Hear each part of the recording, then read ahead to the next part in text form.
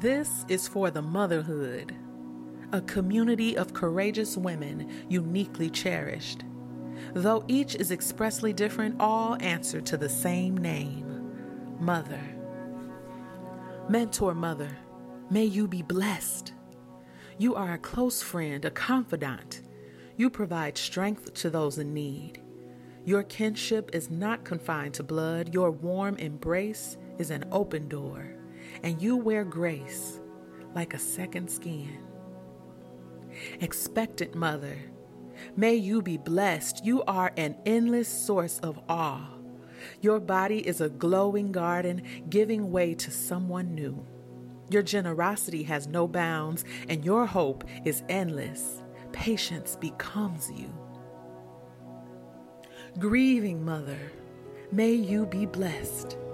Your tears are powerful. May they flow freely. You are not alone in your anguish. Jesus weeps with you. Whether loss or longing, your process is real. Though your sorrow knows no timetable and reaches deeply to your core, your heart can and will sustain more. Troubled Mother, may you be blessed. You are a warrior, cloaked in humility, an advocate approaching prayer boldly. You are sincere in your concern. Your words do not fall on deaf ears. God is working on your behalf. The motherhood is made of many mothers. No two are the same, and there is no comparison. Yet, a mother is a mother is a mother. Tired Mother, you will find strength for a new day. Discouraged Mother, you will laugh again. Joyful Mother, your delight echoes to the heavens. Every mother, may you be blessed.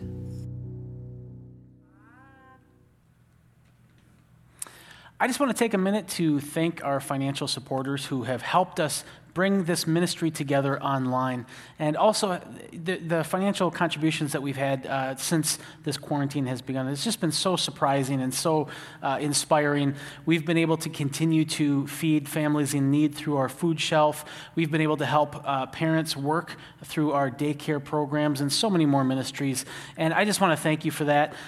We talk a lot about the say-so that God gives us here at Woodland Hills Church, and we talk about using our say-so responsibly, and one of the ways that we use our say-so is by investing in things that are bigger than ourselves. And one of the ways that you can do that you can invest in something bigger than yourself, is to consider making an investment in Woodland Hills Church with your financial say-so.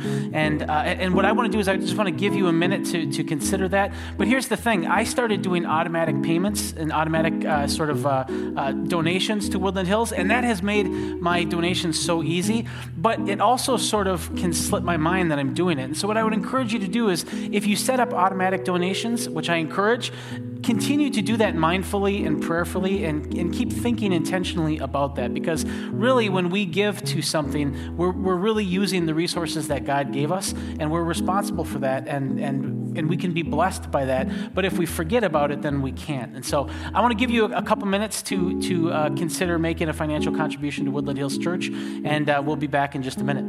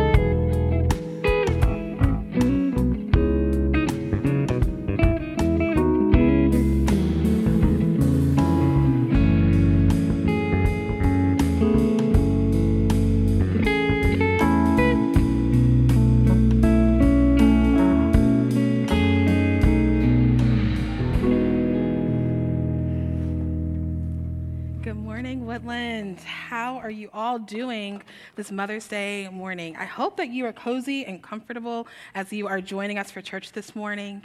I gave up dressing up for church like week 2 of this quarantine, and it was just full-on PJs, full-on yoga pants, showing up for Jesus. So I hope that that is your reality right now. So Greg kind of like opened up a Pandora's box for me last week when he preached on the parable of the talents, because as soon as I heard that Greg was preaching on the parables, I was like, oh, I can preach on a parable. Like, that's what I'm going to do this week, because as some of you all may know from when I last preached on the parable of the Good Samaritan, I love parables. In fact, I think I told you all that my favorite icebreaker among believers was, what is your favorite parable and why? And I cannot tell you how many emails after that sermon I got of people sharing with me their favorite parables, and I love it. I love how Jesus uses these short stories, oftentimes anecdotes or jokes even, to highlight aspects of the human experience in order to reveal the way of the kingdom of God. And if we look back to what Greg said last week about parables, he gave us a really important insight, that parables are Jesus' way of taking these kingdom values, our kingdom ethics, and making them real and accessible for us in our here and now lives. And today, we are going to look at a parable that I feel like is incredibly relevant to many of us as we quarantine, because it's become something of a bit of a phenomenon during this global pandemic. Olympic athletes and elementary students alike have shared their experiences with the subject of today's parable. Psychologists have commented that the primary topic of today's parable has been a therapeutic and calming practice for people, that it's actually been an important part of their self-care to battle against the anxiety that comes from being subjected to a 24-hour news cycle. Many friends and neighbors, small groups, and coworkers have figured out creative ways to share the topic of today's parable with each other, because they found that in doing so, they continue to stay grounded and centered in community.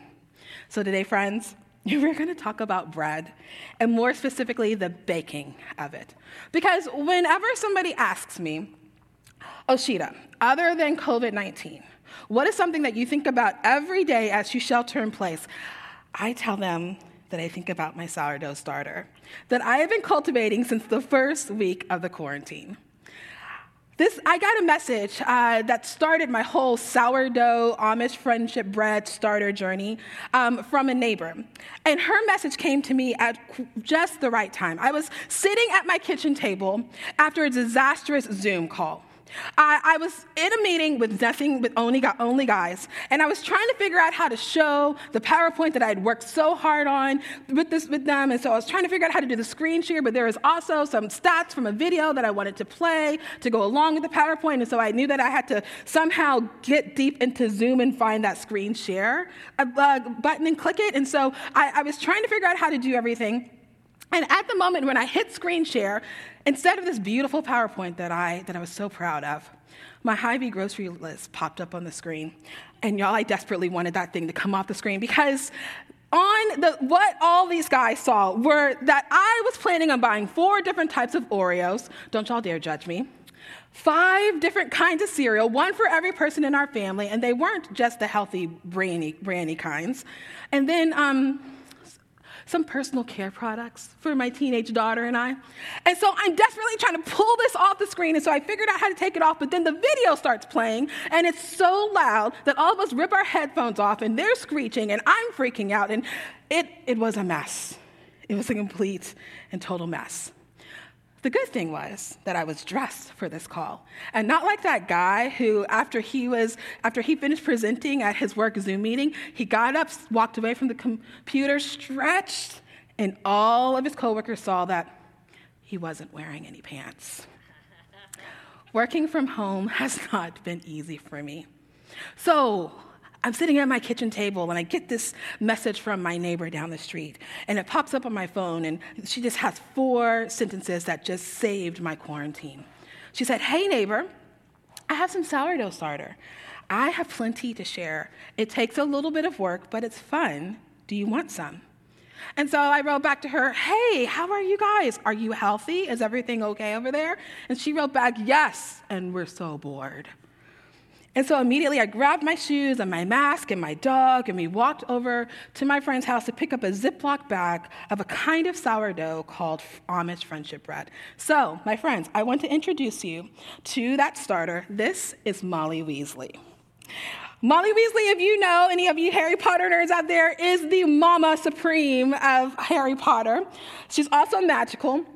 But I have been caring for the starter, like I said, since week 1 of this quarantine. So I have been actively cultivating and working on starters for 7 weeks. And that is all that I have been thinking about. And so when the floodgates to look at a parable and come and teach a parable to you all was an option for me, I immediately knew I wanted to talk about bread. And I wanted to talk about my starters because this starter requires some work from me. I tend her every single day. Sometimes I just stir her or mush her, but she's in a Ziploc bag. And then I feed my starter with flour, sugar, and milk until she's ready to be divided. And then I keep a few for myself to continue cultivating, and I give the rest away. And every time I have a batch of starters, I give them some sort of magical or mystical name because, y'all, I still can't really understand the science, the magic, the wonder that it is that after 10 days of caring for this mushy, gushy mix, I have sweet, delicious bread at the end. And I've pushed against the isolation of this quarantine by having the joy of community by sharing. So, today is Molly's big day. It's time to feed her because she's hungry, and it's time to share her because she's lonely. So after this message, Dan and I are going to show you how to feed and divide an Amish friendship bread starter, so you'll want to stick around for that. Y'all, to be honest, I kind of have been feeling like St. Francis of Assisi during this quarantine, giving names and speaking to living things as if they are my dear, dear friends. I guess that's what happens when you're just only stuck with your family. But really, you all, what we're going to do is we're going to look at this hopeful parable from Jesus about the slow, intentional ways that the kingdom of God shows up in our lives, much like the slow, intentional ways that yeast moves and creates a starter, so that we can be encouraged and inspired and mobilized to be kingdom people during this pandemic, so that even though we are surrounded by bitter news and heartbreak, we can also know that we can be a part of creating sweetness and joy around us. So join me in prayer. Jesus, thank you for your teachings that open our eyes to the kingdom way right where we are. I pray for every single one of my friends to know exactly what creating sweetness and goodness, creating the peace of the kingdom of God looks and feels like for them during this strange and stressful time, Jesus.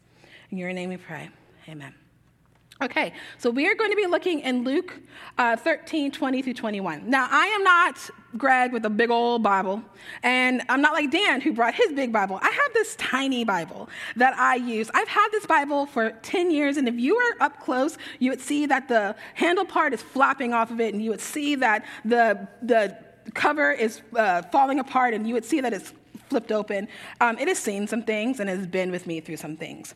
And so I am in the process of trying to find a new Bible, but I have a hard time finding the right one because I have a bunch of non-negotiables, but the first non-negotiable is that it has red letters.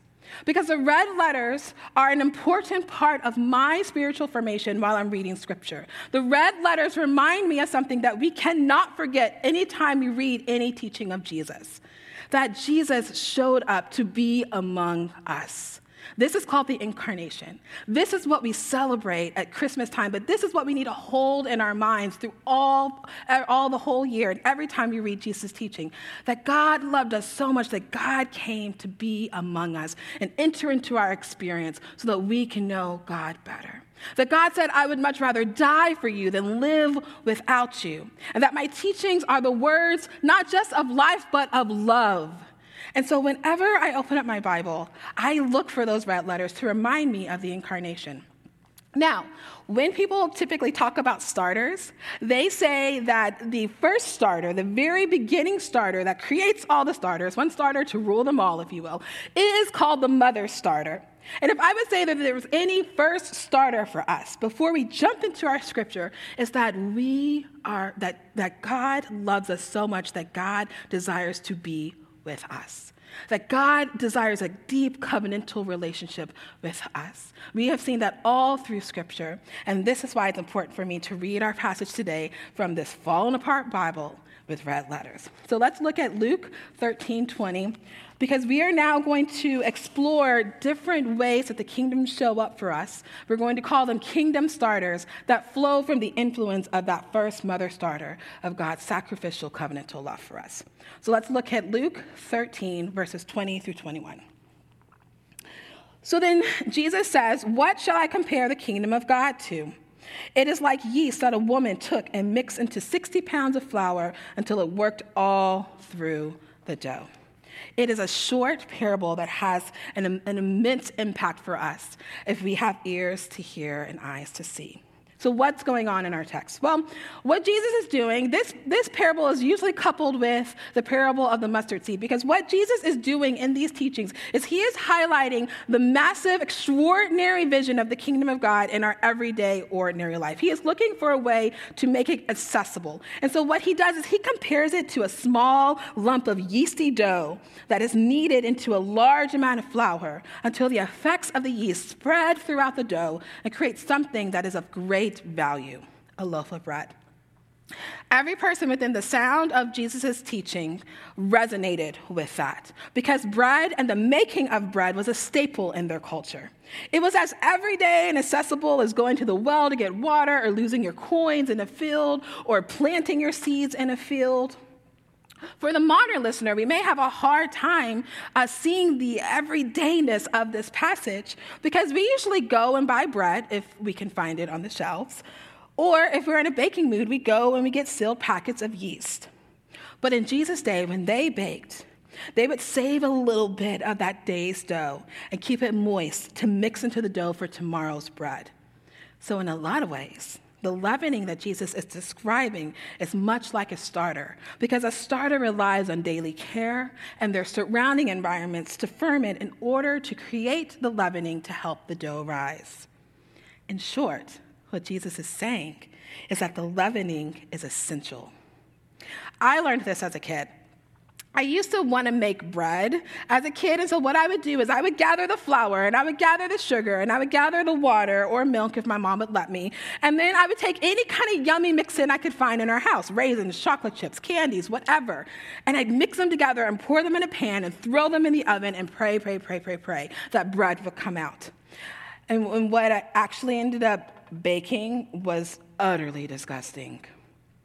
I mean, y'all, it was bad. Like, my dog didn't even want to eat it. And so I tried this recipe, if you will, out several different times, and I still couldn't figure out why it wasn't turning into bread, why it wasn't the delicious treat I was hoping to have. And so I called my mom into the kitchen, and I showed her what I was doing, and I said, "What am I doing wrong?" And she chuckled, and she said, "Oshita, you have everything you need to make it taste good, but if you want to have bread, you need yeast to make it rise. The yeast is what turns it into bread." This leavening agent helps turn that dough from a flat and unappetizing mess into that fluffy, delicious after-school treat I craved. And I just love how Jesus compares the kingdom of God to leavening. Now, for some, when they come to this passage and they immediately see that Jesus is comparing the kingdom of God to leavening, they may be taken aback a little bit. They may remember in Scripture where they have seen that leavening has been compared to sin or evil or wickedness. For instance, in Hosea 7:4, it is said that they are all adulterers, like an oven heated by a baker who needs not stoke the fire from the kneading to the rising of the dough. So those who may take leaven as an image of sin, they do actually have a lot to work with in Scripture. It has been a predominant meaning of that image in Scripture. But the mistake is looking at the leavening and assuming that Jesus is teaching on the sin that leaven has traditionally has been used as a metaphor, and not that Jesus is highlighting a different aspect of the leavening. What Jesus is actually teaching is he is describing the way a leaven works. And he is saying that a leaven is compared to a way of being or thinking that spreads and creates a lasting effect. Jesus is teaching us that the leaven is a way of being or thinking that spreads to create a lasting effect. And so when we think of leaven from this way as an influence, we can now look back at the teachings of Jesus and see that this was consistent in the way that he spoke of leaven. So in Matthew, after the disciples realized that they forgot bread and to sit with Jesus after they had been ministering all day, and they were so anxious about it, you guys, that was all they could think about and that was all they could talk about. And so Jesus sits with them and he warns them about the leaven of the Sadducees in Matthew 16:6. Who came with the Pharisees and demanded a sign from Jesus. Jesus warns them that the Sadducees, the Jewish ancestors of the day, or the Jewish aristocrats of the day, if you will, the rich men who focused primarily on the pleasures of this life because they didn't believe that there was any kind of afterlife. These men who were supported by Roman benefactors and who were primarily responsible for the injustices in the temple that prevented the poor from accessing and getting to know and reaching God. These men and their influence is what Jesus compares to leaven. He says, their influence spreads like leaven. Be on guard. When the disciples came to Jesus after 3 days of teaching the crowd and everyone was hungry, they asked him, Jesus, let them go. We will go eat and they will go figure out their meal plans and then we can all reconvene. And Jesus said, no, we are going to provide for them. And so Jesus performed a miracle feeding the thousands with 7 loaves and a few small fish. In the account in Mark, Jesus warns them after everybody has been fed and satisfied. He warns them against the leaven of Herod, which is best understood as the influence of empire that often ignores the felt needs of the citizens and violates the core kingdom value of sacrificial love. Jesus says that Herod's leadership has influenced a nation of people who has created an us and them dichotomy, who are comfortable with insider-outsider paradigms, and Herod gave permission to his citizens to view people in terms of worthy and not worth anything at all. Jesus says his influence has spread like leaven. Be on guard. And then in Luke 12, Jesus warns against the leaven of the Pharisees, which is hypocrisy, the idea of saying that we believe one thing in order to receive fleeting accolades, but then living a completely different way in our private lives with the people in our lives where it may have the most effect.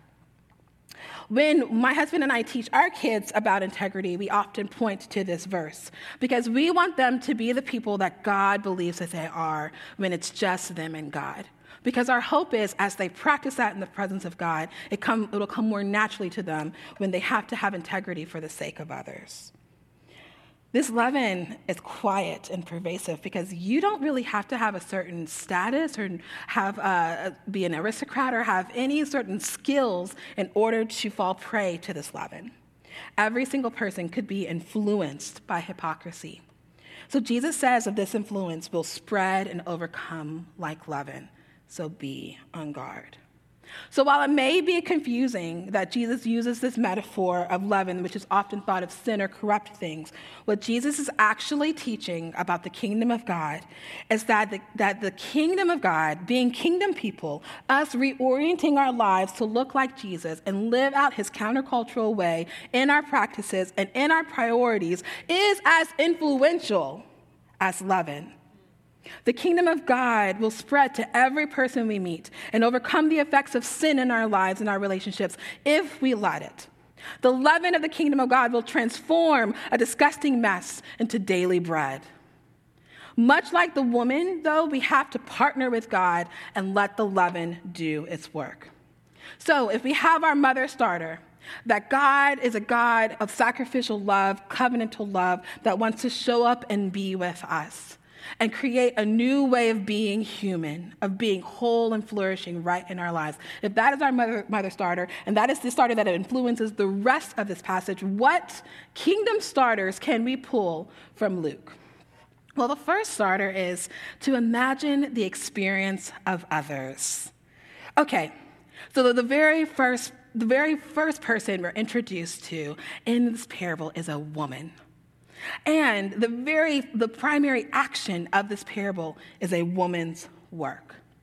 Now, I want you to sit with that for a minute and imagine who might be listening to Jesus. There might be men in that gathering for whom that comparison of the kingdom of God to a woman and a woman's work is offensive to them. And if it's not offensive to them, it's so outside of their experience, they may have had a hard time fully putting themselves into it. Now think about the women. The women who are now hearing Jesus, a man, talk about the kingdom of God, connect theology to their lived experience. They are finding their way in the kingdom of God. And this should not surprise us at all that Jesus begins this parable this way, because through the life and ministry of Jesus, we see him honoring women in a unique countercultural way. What Jesus did was he talked to women. He talked about theology with women. He blessed women. He touched women. He sat with women. And a woman was the first to see Jesus and run and go back and tell the disciples. Women have an important place in the kingdom of God. And so Jesus, what he does in this beautiful, subversive way, by starting this parable with a woman and a woman's work, is he is saying the kingdom of God is a place of radical equity, where all are invited into each other's experience. So he is inviting the men into the experience of a woman, and he is inviting the women to listen to him as a man, honor their experience. I had such a hard time learning to honor someone's experience that was so different than mine when I lived in New Orleans. And this part of this parable really spoke to me and brought me back to that place, because when I was in New Orleans, I was about 4 months pregnant with our first child, and I befriended a woman who led a house church with her husband. She was raised Mennonite, but she was a Pentecostal woman, and so her and her husband had this vision for the house church, but she made it clear to every single person in that house church who joined that she wanted to focus on the home part of house church. She wanted to make the home a safe and welcoming place. She wanted it to be a kitchen there was always something cooking. She wanted the backyard to be a place where people could come and sit and pray. She wanted the garden to flourish, and so she worked with us and taught us gardening. She had children, and she invited us to spend time with her as she cared for her children. She was the best picture of radical hospitality that I've ever seen. But during this time, when I started to get to know this woman, I was having my own internal battle, because I was starting to come into a realization that God was calling me to be a preacher and a teacher and a leader in the local church. And so here I am with this woman who is this model of hospitality, and here I am as a woman in the church trying to own my leadership. And what you need to know about that is when a young woman begins to own her calling in the church, she sometimes puts up walls against anything that feels womanly or woman's work or domestic. Part of it is from experience. Maybe she's received pushback from men, and so she has to protect herself, because if she protects herself, she protects her calling. And part of it is she may have not seen other women hold those two things in tension, be both domestic and care for their home and love their church and love their community well. Be radically hospitable both in the home and the church. And so I started to build a relationship with Judy, but in my heart, I was trying to influence her to validate the walls that I was putting up. So when we would be gardening together in the garden, and she would say something so profound about Scripture or God, to be like, oh, you should preach. That'll preach, girl. Or if we were working in the kitchen and we were putting together care packages for her husband to take to the mission, I would say, why don't you go with him? You should go lead right beside him. I was constantly trying to influence Judy, but she was coming underneath me with a different kind of influence. Because one day, we were working together, and Judy and I were both pregnant. She was a couple of weeks ahead of me, so we were both showing about the same. And our little pregnant bellies were bumping into each other while we were making bread. And she and I bumped into each other, and we kind of giggled again, and that started a conversation about motherhood and how I was feeling about the delivery and anything that I was worried about. And I told her, I was honestly worried about this tension, that for a while I had been struggling with looking at her being so hospitable and radically and a radical domestic woman for Jesus, but then I also wanted to be a radically impassioned and called teacher in the church, and I just didn't see how those two things could live together.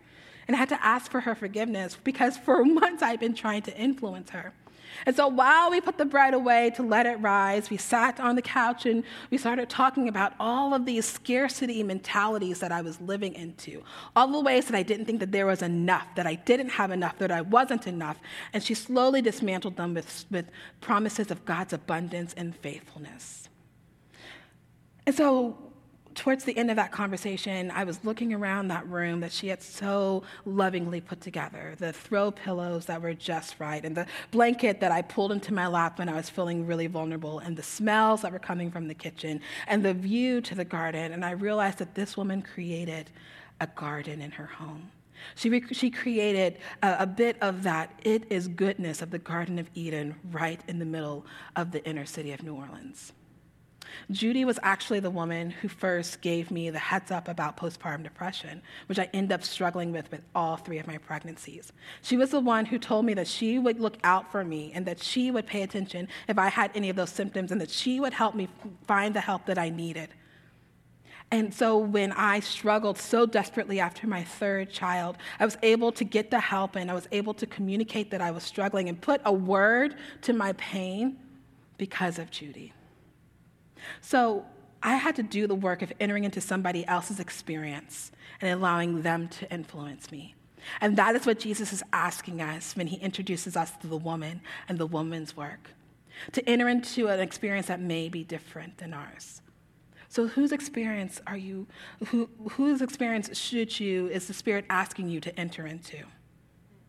Who is the person for whom their experience or their story feels a little bit offensive or maybe just completely outside of your view because it's not your story? Jesus is saying that the kingdom, our influence, can spread and our love for each other can be transformative if we invite each other into our stories. So the next kingdom starter is to taste and see the contextualized flavor of our starter. So yes, this woman worked. And she did the woman's work of making bread. And yes, this is our hero. She's a woman. But what I want us to do is to zoom out and look at her environment. Look at her home. Let's look at the kitchen that she possibly was milling and grinding this bread, or this flour, maybe even with another woman. Let's look all around, kind of like how I looked around Judy's room, and maybe see bedrolls and clothes, small items of food, and etc. Let's keep an eye on the fact that the grain and the oil were probably kept in a separate storage. Let's open our ears for the braying of the animals that are in their food troughs, which are often called mangers. Let's put ourselves in this space and zoom out. Because the environment where this woman made this bread matters. The flour that she uses matters. Because there is this interesting factoid about starters, which is so similar to the kingdom of God. So what happens is that starters will take on the unique environment in which they are cultured in. So a couple of scientists in Turkey were curious about how starters worked. And so they made a mother starter, and then they gave it to 2 households, one in the valley and one in the mountains. And they gave them the starters, and they asked them to tend to them and care for them in the exact same way. So they fed them on the same day, they stirred them around the same time of day. As closely as they could match their experience with the starter, their care of the starter, they tried. And so then when it was time to make the bread, the scientists gave them the exact method and asked them to use this exact same technique so that it was, again, as close to exact and as similar as possible. And so they made the bread. And then it was time to taste the bread, and here's what they found. The bread tasted different. The bread from the valley tasted different than the bread from the mountain. Still delicious, still great, just different. And this is partly because the microbial life that is in the environment helps create the bread and the bread's taste and texture. This is really good news for us kingdom people, because what this means is that the kingdom of God incarnates itself in the people of God. So many of us feel like we're not good enough Christians. But this parable says, take heart. Your unique expression of the kingdom of God matters, and it's powerful, and you as a kingdom person, just as you are, has influence.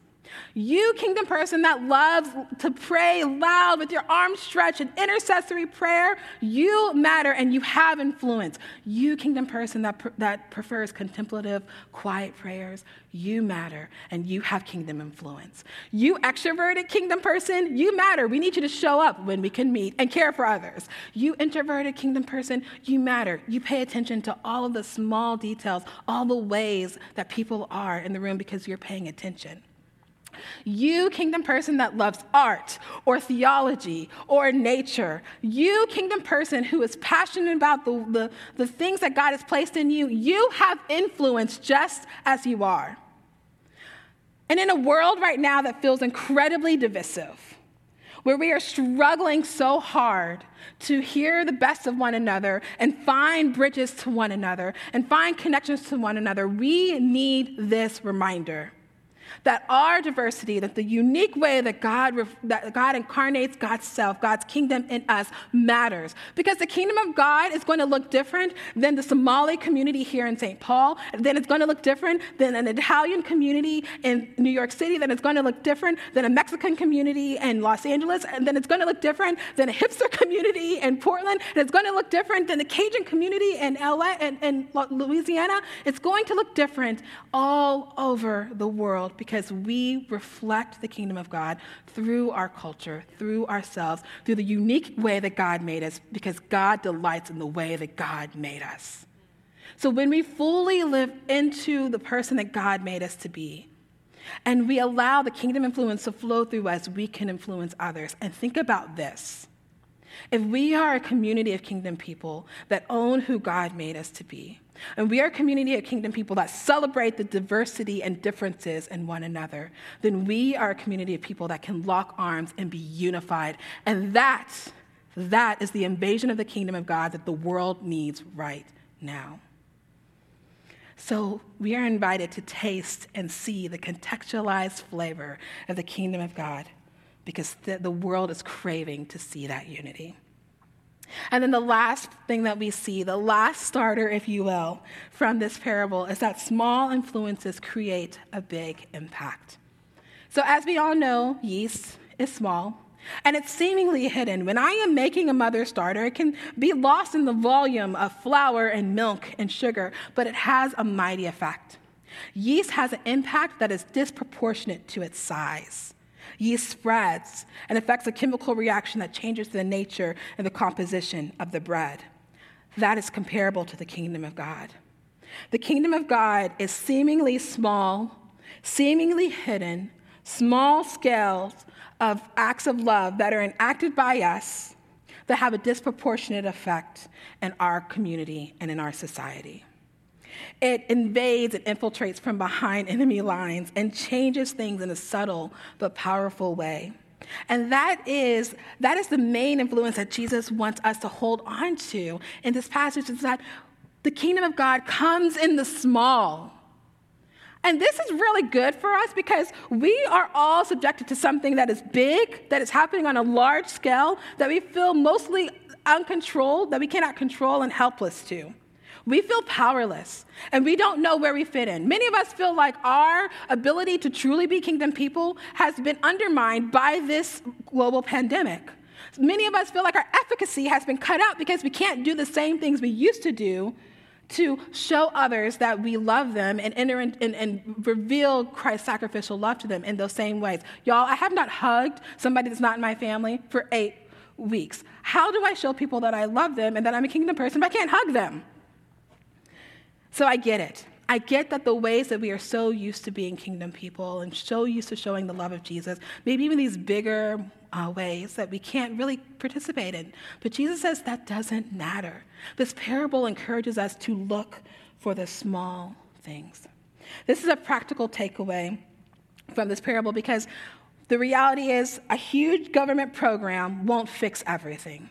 $1 trillion buyouts are not going to make sure that every person is cared for and seen and loved. That is where you and I come in as kingdom people. that we can, in small ways, show up for those in our lives. We can send texts that we're praying for them. We can give a little extra to our church. We can make sure that we can drop off groceries for someone if we need it. Just recently, my husband and I dropped off laundry coins for our friends who live in apartment complexes with coins for laundry because it was just a small thing that we could do. There are small ways that we can show up for one another, and the kingdom of God, the love of God, will flourish from those small things. And it will create daily bread for those who are hungry. So those small things can have a lasting effect. And what I found is interesting that if a starter is cared for well, that if we show up daily to take care of our starter and we pay attention to the environment in which it's in, and it can actually live for generations to generations. So can you imagine the influence that has? Carrying one starter, one act of love, and it having a generational effect. I'm still trying to get my brain around what it would be like if my daughter was making Molly Weasley with her daughter when I'm 60. In addition to these small acts of love that changes our society, these small internal work, the small things that we do in our relationship with Jesus matter too. The changing, the being more consistent to pray. I tell you that I've tried to be more consistent with reading the Bible from an actual Bible and not an app because I'm so tired of being on screens. The little extra that we give, like I said, the little bit of time that we choose to listen to worship music instead of the 24-hour news cycle of despair, or the times that we stay quiet and we're just honest about our feelings with God. These small practices will transform us and will heal us and will empower us to create good with the people who we are sheltering in place with. When I was in Boston, I saw the importance of a small act of love and a small internal change. When my husband and I were in seminary, I was part of a group of friends, and we kind of jokingly called ourselves the seminary widows because we were just so tired of our husbands coming home and talking to us about dead theologians. And so we would always meet up, and we would kind of chat about what was going on in our husbands' respective programs. And the common conversation that we were having was we were struggling in our marriages, they weren't in desperate places, but we were just feeling disconnected from our husbands. Like, we were tired of talking at 2 a.m. about egalitarianism and complementarianism. We just needed something else, like, are we going to go on vacation this year? Like, we just needed more from our marriages. And so I came up with the grand idea, I thought it was a great idea, that I was going to help create some sort of like seminary wives version of the Babysitters Club. And I called it the Date Night Network. And so I emailed all 7 of these women, and I said, hey, listen, let's swap out childcare with each other. We all want to take care of our marriages. We all have children, and we're feeling disconnected from our husbands. So let's swap out childcare with each other. And don't worry, you don't have to do anything. I will do all the planning. I'll figure out who lives closest to each other, who has similar allergies. I'll do all the work. You just have to say yes. And of those 7, maybe 2 women said yes. So I thought, maybe this isn't a good time, and I let that dream go dormant for about 3 months. And then another time we started griping about it again, and I said, Date Night Network, while we were together. And everybody was like, yeah. But then when I sent the email to say, hey, let's get it started, like 1 person emailed back. So my friend, a friend outside of this group, told us about a church that had a Parents' Night Out program, and they specifically had this program to give parents a date night. And so my husband and I started putting our kids in that program, and I just let that dream go. See, I wanted to come and fix this whole group with this big organized program, and nothing was happening with them. But I was like, okay, sure, fine, whatever. You figure out your own date night situation. Well, a few months after my kids were safely and excitedly and weekly in our Parents' Night Out program, I was scrolling through Facebook while my kids were on the playground, and I saw one mom share a picture from the night before of her husband on a date night. And she said, "Date night, finally, thanks, so-and-so." And I was like, wait, so-and-so, like they were both in that meeting about Date Night Network. Wait, they're making date night happen for each other. And then it was confirmed when the other woman commented below, "Yeah, girl, I'm so happy for you. Next week's your turn." And I thought, what are you doing? That's Date Night Network. Like, this was my thing. This was my thing. And I wanted to make it happen.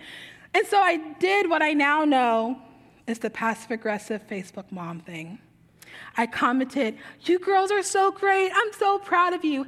# marriage goals." And then one of them commented back and said, "Hey, thanks so much for the idea. It has been so good for us." And I was humbled in that moment. One, because I was so irritated and taking the glory for an idea that God gave me. But also that I was so frustrated that these women took this vision of wholeness and flourishing in their marriages and said, "I can't do it on this big scale, but what I do have energy for is a small one-to-one connection. I can love this other family with my whole heart and take care of their kids every other week." And that, to me, is almost more kingdom than me coming in and saying, "I will do all the work." So my friends, what are the small changes, the small things that you can do in your life right now? What are the small ways that you can love others, and what are the small adjustments in your heart that you need to make so that you can be more like Jesus, so that the influence of the love of God, the influence of the kingdom of God has spread to you and allows hope and goodness flourish within you? All these ways may seem small, but they have a great impact, so be encouraged. So in closing, if I were to take Jesus' parable and make it modern for today, if I was going to give us a way of thinking about this parable that feels relevant in our here and now lives, I would say that the parable could sound like this. The kingdom of God is a friendship bread starter shared by a woman desperate for peace during the despair of the COVID-19 global pandemic, that she cultivated and cared for and then shared with all of her neighbors, one neighbor to another neighbor, and that neighbor to another neighbor, until every home on their block had a mason jar or Ziploc bag or Tupperware mix waiting to be baked into bread so that no one was hungry and all felt connected. So go forth, friends, cultivate that kingdom starter in your heart and look for the sweetness. Amen. Oshita is going to teach me how to do friendship bread and friendship starter, I guess Friendship I should starter, say. yeah. And I just want to show off my apron that Barbara made for me. It says, "Hi, Mom, I'm cooking." So, hi. All right, Oshita, teach me. Look at all these ingredients. Okay, so the first thing that you need to do is you need to take Molly Weasley, the starter. That's this one. Yeah, that's the first one, and you're gonna want to pour it in. Are you familiar, Dan, with like a dump recipe? No. Okay, it doesn't mean it tastes bad. Oh, What okay. a dump recipe is, it's basically you just take a bunch of ingredients and you dump it all together. I like that. I can Dump do that. recipe. Do I use this to get it Yeah, out? you go Okay. ahead and use that. All right. Am I using the right end? I mean, I would be concerned if you used the other one. Okay, good. Yeah, Good. yeah. Okay, so you want to get as much as you can out of that. Okay. Is this the starter in So here? that's the starter. You want to describe how it smells? Because it smells kind of good. It does smell good. It smells doughy, but it also smells A little like soury? a little soury. Yeah, definitely. Yep. Yeah. Okay, I think I got most of it out. Okay. All right. So then the next thing you do, and you can do this in any order you want. Oh, really? Yeah. So Okay. you can mix in. Probably go ahead and do it with the flour. Is this the flour? This is the flour. The flour. And then what you want to do though is you want to mix it. Now, even Go before ahead. I put Go the ahead other and stuff mix in? it a Okay. little bit. Wait, I'm gonna use this is the mixer, right? Well, yeah, sure. Okay. All right. Well, I want to make sure I'm using the right tools. You know? Okay, you just want to start a little bit of a mix. You're not fully mixing it. You just want to Okay, kind of just start get it getting going. them, them used to each other. All right. And then you're gonna want to take the milk. The milk. Go ahead. Okay. Yeah, because this is getting a little thick. A little thick, So, yeah. yeah. So you're gonna want to mix All right, that, and you'll mix it all together. Okay. Hey, can I add chocolate chips to this? Not yet. Oh, okay. I don't have any, but Because I'm just that's what- wondering. yeah, but no, What about when like it's- broccoli? No. Yeah, that wouldn't be good. What kind of starter life are you trying to live? I don't know. Man? I'm exploring my options. No, you know, this so. is full-on sweetness and deliciousness. Okay, good. We I like it. I mean, there are some breads that have vegetables like zucchini bread, but this is not what we're doing. This is not that. Okay, That's not what good, we're good, doing. good. Okay, and then the last thing you want to do is you want to add the sugar. Now, some people can't eat sugar, and so this is the Amish friendship bread, and so it requires sugar, but a different type of sourdough starter does not use sugar. But this one does use sugar. Okay. I like the one with sugar. I do probably. too. most Makes more sense likely. when you're ready to add chocolate chips later. Yes, that's right. Okay, Now here is the tricky part because we don't have a scooping cup up here. So you want to keep stirring. Can I use that? Yeah, you maybe. You want to keep stirring. Oh, do you know what might be? Yeah, here's what we'll do. Keep stirring until it gives you like a uniform consistency. It's okay if there's a little bit of lumps in it. But you want to kind of have as many of the ingredients mixed together. And then what I'll say for you to do, Dan, is when you feel like there's a good consistency going on there, that it's mostly mixed, instead of you using those Ziploc bags, why don't you just kind of pour them in equal amounts into those 4 mason jars. Okay. We have been told that Ziploc bags are not as pretty as mason jars. Oh, okay. Right? Well, yeah, I think I agree with that. So do you have any questions while you're... I do, totally. In fact, one of the things I'm wondering, when do you actually eat the bread? Okay, so what will happen is you're going to put them in their mason jars, and then so they're going to start to culture. And so the first day you don't do anything because it's just been through a lot. Like Molly has gone through a lot right now. She needs to rest. So then the next day you're just going to stir it, and so for the next 4 days, I think, you go... I can't stir this for 4 days. No. I need a break. If it's in a mason jar... I see. Okay. All right, good. You can shake it up a bit. Oh, nice. Oh, good. Just got to be careful about it because it builds... The gases build up in it. And so mason jars sometimes are tricky because they will actually... So I've seen mason jar lids pop off. So that's why some people prefer to do their starters inside of a Ziploc bag because you can open the top and let the air out, which I think a lot of us need space to let the air out during this quarantine. Yeah. So then you'll do that. You'll feed it again. So that means you'll add the same measure of ingredients again. That's how you feed it, is you add these again? So you'll feed it again halfway through, and then it'll continue to culture, and then another 4 days, I think, then it's ready to be fed one more time, divided, and then divided up. And then you keep some, it's ready to be baked at that point. Okay. Mm-hmm. And then I love the fact that it's Mother's Day, and this is called the Mother Starter? Well, Molly was. Molly was, okay. And now we're making children. And kind of. That's so perfect. It's like it's Mother's Day. Does the taste degrade? So actually what happens is, remember kind of in the sermon when I talked about like your environment will affect your starter. Mm-hmm. So it's actually like an act of trust for somebody to give a starter because you're trusting them to take care of it, but you're also trusting that they'll keep it in an environment where it can cultivate well. So you don't want it in an overly warm environment. You want to try to keep it cool. So I don't ever keep my starters anywhere near my oven. But as long as you care for it daily, the taste will not degrade, as you put it. It'll continue to have that like kind of sweet and sour scent to it, and then when it goes to be baked, it'll have a little bit of that sweetness and sourness combined with whatever mixing you put into it. Wow, that's amazing. So can you tell if you eat the bread, can you tell hey, you need to clean your kitchen? No. This tastes funny. And that's the grace of the Amish friendship bread. Also, that's cool. Yeah. Also, sometimes the reason why I'm a little fuzzy on the dates when you feed and you stir it is because Amish friendship bread is really, really patient with you. So if you miss a day, it's okay. Just jump back in.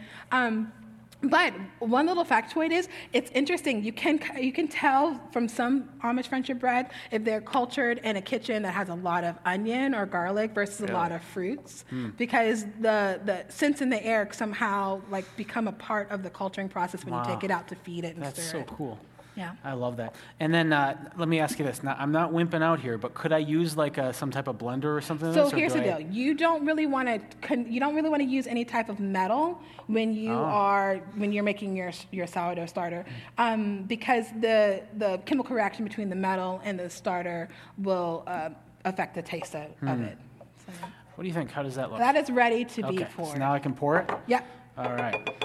Let's see. I'm going to use one of these bags as a... keep it clean. That's great. And then I'm going to try and pour this. I am super excited. I've not tested this. So just a little equidistant, like a little equal bit. So kind of just eyeball it.